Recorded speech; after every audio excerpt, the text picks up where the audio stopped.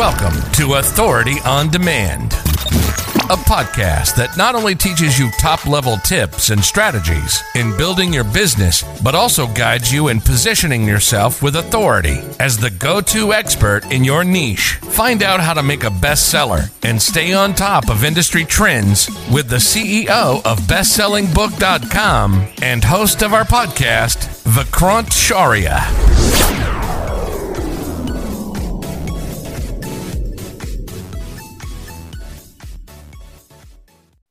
Who should specifically, you think, in your mind, and who shouldn't write a book? So if you really don't have that much expertise on the topic, then you should not write a book, just like I did. I had no idea about real estate, about selling a house, but still I did it. And of course, there were some other things for me, like I really had to make money and really I had to figure something out. That's why I did it. But once I understood that how does it work, I was making some money. The first thing which I did was I unpublished those books.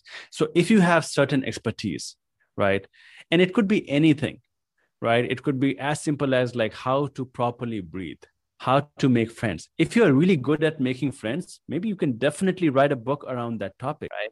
If you are really in peace or most of the time, then you can share your advice that how you are in peace or how you are so much calm in all the situations of your life. If you're really great at creating systems or doing hard, difficult decisions, you can maybe write about how to take decisions. If you're really great at managing team, maybe you can write about how to manage a team. If you are a great leader, you could write about being like how to be a great leader. Yeah. Whatever it is, like see inside, see in the mirror that exactly what are the top three, maybe your expertise, your skills, and then identify that whether is it really going to help people out there? Is this really a big problem, right? And why I'm writing this book? If, for example, if I'm writing a book about how to be a great leader so that I can also get some coaching clients for the business executives on where I can train people on how to become great leader, then that's an amazing thing. You can write about that particular topic and you can also use that book to get clients as well. Thanks for tuning in. Now, before you go, you should check out the Bestseller Blueprint.